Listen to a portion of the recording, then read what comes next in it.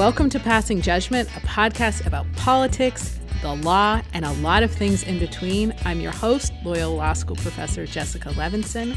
I'm joined by the show's co-host and producer, Joe Armstrong, and we are recording this episode the day after the historic second impeachment of President Donald J. Trump, the only president in our nation's history to be impeached twice. We're going to walk through pretty briefly what this means, what the legal standards are, and what we're going to expect next, both legally and politically. So, Joe, do you want to talk to us a little bit about the nuts and bolts of what happened? What does the article of impeachment actually say, and what was the vote? Yes, Jessica, this was the most bipartisan impeachment in history. 10 Republicans joined 222 Democrats for a total vote of 232 to 197, and simple math dictates that 0 Democrats voted against this. Worthy of note here is the speed at which this took place, exactly 1 week after last week's deadly insurrection at the Capitol. Also noteworthy is that Speaker of the House Nancy Pelosi presided over both of Donald Trump's impeachment trials in the House of Representatives, and that she wore the same dress both times, 393 days between the two impeachment votes in the House. Now, the Senate took longer to acquit last time, and I can't help but wonder if Speaker Pelosi has what she calls her impeachment dress, just like RBG had her dissent collar. Now, it was a single article of impeachment charging Donald Trump with incitement of insurrection. The single article did outline his conduct that warranted impeachment, saying that the president repeatedly issued false statements about unsubstantiated examples of widespread fraud, which included a quote from his January 6th speech in the Ellipse near the White House, during which he, quote, willfully made statements that, in context, encouraged and foreseeably resulted in lawless action at the Capitol, such as, if you don't fight like hell, you're not going to have a country anymore. So, Jessica, what is incitement, and why is that worthy of impeachment?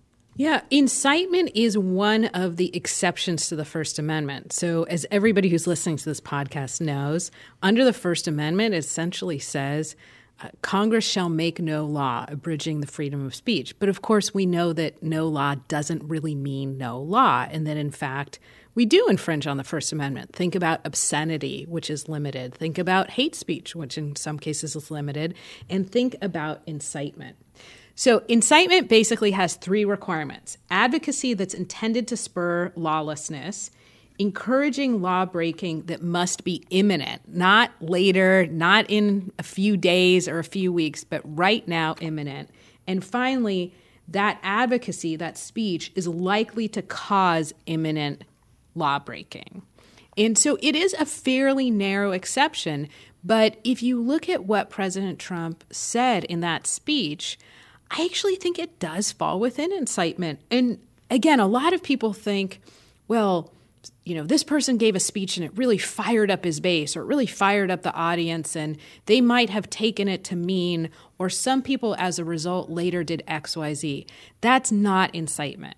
Incitement, again, it's fairly narrow. It's these 3 requirements. You have to be saying, break the law right now, and it has to, again, be really pretty specific. It can't just be a general, gosh, it'd be great if we did something about this. Now, Joe, you asked me, does this rise to the level of impeachable offenses? A couple of things. As people know, you don't have to actually commit a crime in order to have committed an impeachable offense. Impeachment is high crimes and misdemeanors. Now, the other thing is, yes, I do think that incitement is sufficient for impeachment, because think about what impeachment was meant to guard against. In the Federalist Papers, we talk about public men engaging in public crimes, which is another way of saying somebody who holds a position of trust, abusing that trust, and abusing it in a way that harms constituents, that harms the electorate. And that's what we have here. When the President of the United States is basically saying, go stage a coup, go overthrow the Capitol, that is a public offense by a public man. Contrast this with what? If the president, for instance, drove drunk. I'm not saying that's not a serious offense, but that's not a public offense. It's not the type of thing that is specific to the President of the United States having a certain power over people and a certain harm that can result as a consequence of that power. Now, Jessica, what else should we know about what's happening in the House of Representatives? Well, I think what we should know about what's happening in the House is that everything's happening very quickly. And in part, that's because of the substance. Think back to the first impeachment, where it was kind of complicated to explain exactly why the president was being impeached. I'm not saying it didn't make sense, but it took a couple of sentences. And you had to say, well, there was this phone call, and the president said this, and that means that this would happen as a result, and that's not proper because in this case, it's one sentence. The President of the United States gave a speech. It incited violence. It incited a riot, period. In this case, it's just one sentence. The President of the United States gave a speech, and it incited violence. It incited a riot in the Capitol. The other thing that I want people to know about what's happening in the House is that if you think about impeachment like a criminal case, the House is basically just saying to the Senate, there's enough there to go forward. And so I know people have been complaining, well, this is going so quickly and there's no due process. A couple things. One, due process is something we're really worried about in a court of law. Or if we are worried about impeachment, it's what happens in the Senate. The House is just saying, okay, Senate, go forward. There's enough there to hold a trial. Now, Jessica, as you said, this is only the first step in the House. As we recall, the House voted to impeach Donald Trump once before in December of 2019, but he was later acquitted in the Senate trial. What are the logistics of what's going to happen in the Senate trial this time around? Well, the Senate trial is going to look somewhat familiar in the sense that whenever the President of the United States is impeached, it's the Chief Justice of the United States, John Roberts, who one can imagine is extremely unexcited to have this role yet again, who presides over the trial. We know from last time around that it's pretty much of a ceremonial task. He's not an active judge in this particular situation. And what we're really going to look for, frankly, I think is more political than legal. So what has to happen in the Senate in order to have a conviction, as we all know, 2/3 of the Senate has to vote to convict. That means 67 senators, and that means if all of the Democrats vote to convict, you need to get 17 Republican senators. Then what happens is after you convict, there's a separate vote that essentially gives out the sentence, that gives out the punishment. There's basically two different punishments you can have as a result of impeachment. One is removal from office. That's off the table because by the time the trial even starts, the president will be removed from office by virtue of the fact that his term will have expired. The other sentence or punishment basically says you don't get to run for higher office again. And that's part of why we're even engaging in this impeachment right now, because that would be a big deal. It would prevent President Trump from being able to suck up all the oxygen in the room and saying, I'm going to run for office in 2024. I'm going to be your next president, going around the country raising money for 4 years, giving speeches as if he's raising money for a presidential campaign for 4 years. And it would clear the field for Republicans. So logistically, that's what we're looking at, two different votes. Now, Donald Trump is the lamest of lame ducks at this point. Joe Biden will be inaugurated next Wednesday on January 20th as prescribed in the Constitution, so it's a matter of days at this point. Senate Majority Leader Mitch McConnell sent a letter to his colleagues on Wednesday saying that he has not ruled out voting to convict Donald Trump in a trial. But as you said, he also said the trial shouldn't begin until after Trump leaves office. This is an about-face from what McConnell said about the first impeachment trial, which he called a charade. Is there any point, Jessica, in this late stage of the game, in an impeachment trial this late in a presidential term? I think there is, for basically two reasons. And I just talked about one of them, which is if the president is convicted, and if the Senate decides by a simple majority to hand down a sentence that says you don't get to run for office again, that is a real concrete consequence. The other thing is, and this is a little bit of a law professor speaking, but if we have constitutional provisions that describe when a president should be removed, if we have constitutional provisions that prescribe a process for impeachment and what the standard is, then when the moment arises, you use those provisions. You don't say, well, it's not politically expedient, or it's so late in the day, or the timing is so inconvenient. you use the provision because the Constitution still has to mean something.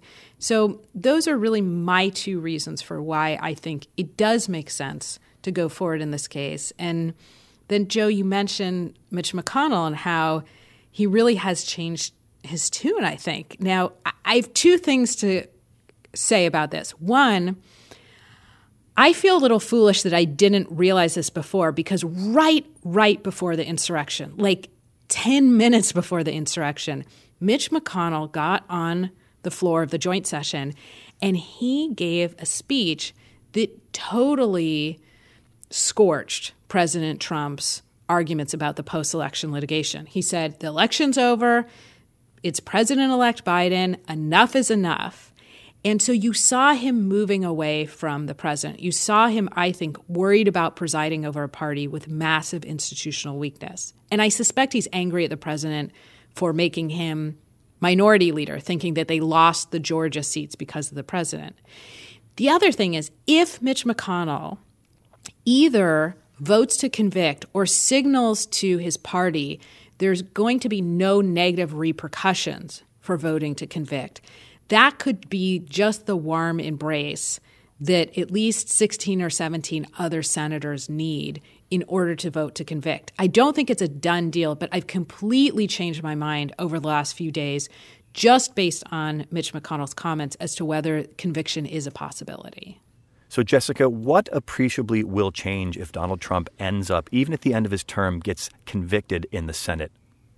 So if President Trump is convicted in the Senate, which again takes a 2/3 vote, and then he is sentenced, which only takes a simple majority vote, and the sentence is that he cannot run for office again, the consequence is basically the Republican field is cleared for 2024. He doesn't get to fly around the country holding rallies, raising money, and I suspect that some senators might feel torn about this because on the one hand, a lot of them probably want to run for office. See, for example, Ted Cruz. See, for example, Josh Hawley. But they're maybe worried about voting to convict because they don't want to lose President Trump's base voters. And it will be really interesting to see what that group of senators who probably want the support of the Trump voters but similarly also want him cleared from the field will do. But again, let's emphasize, if President Trump can't either run or claim he's running for president in 2024, that could be a game changer just in the next 4 years in terms of what we focus on as a country. And that's, again, the big practical consequence of convicting him in the Senate, if they do that, and then if they take that separate vote to sentence him, essentially to prohibit him from running for office again. Now, Jessica, my final thoughts on this. I am not a big fan of Donald Trump. I've made that abundantly clear. It is largely based not on party, but on the rule of law. I take no joy in this because at this point, 3 presidents have been impeached in U.S. history: Andrew Johnson in 1868, Bill Clinton in 1998, and Donald Trump in 2019, and then again just yesterday. This means that 3 of the 4 impeachments ever have taken place in my lifetime, really only in the last 23 years. People talk about the divisiveness of our government, but it seems to me that it has spilled over into our society at large. So, Jessica, where is this going? What are your predictions for what will happen in the Senate? How clear is your crystal ball on this one? Very, very muddy and or opaque. I really don't know. We're not truly waiting for more information here because we all saw the events play out in real time. And this is a lesson in people are affected by things that come to their homes, that they're directly affected by. Now, a lot of what President Trump has done over the last 4 years might have felt somewhat abstract to members of Congress or the Senate, but they were attacked basically in their own home, in the people's house, in the Capitol. And that's when they finally decided to act. Now, what's going to happen? I really don't know if there will be a conviction. I suspect it will be close. I hope that we don't start using impeachment as a political weapon. I hope that it continues to be, as you said, very rare. I don't want to have a ton of special episodes about impeachment. It's not good for the country. You have to use it when the moment arises, but let's hope the moment doesn't arise again. The last thing I want to say is, Joe, I really was you totally shocked me. I did not think you were going to notice that Speaker of the House Nancy Pelosi wore the same outfit for both impeachments, that she in fact does have her impeachment suit, a lovely suit with a simple gold necklace. You always surprise me, Mr. Armstrong. And on that note, I'm going to thank the listeners. We are getting some great response from all of you. Please listen, rate, review. We read everything that you send us. You can find me on Twitter at Levinson Jessica, Joe on Twitter at InDepthDay, the show on Twitter at Past Judgment Pod, and Instagram at Passing Judgment Pod. And we wish you a restful few days, and we will talk to you before the inauguration. Thanks for listening, everybody. Stay tuned.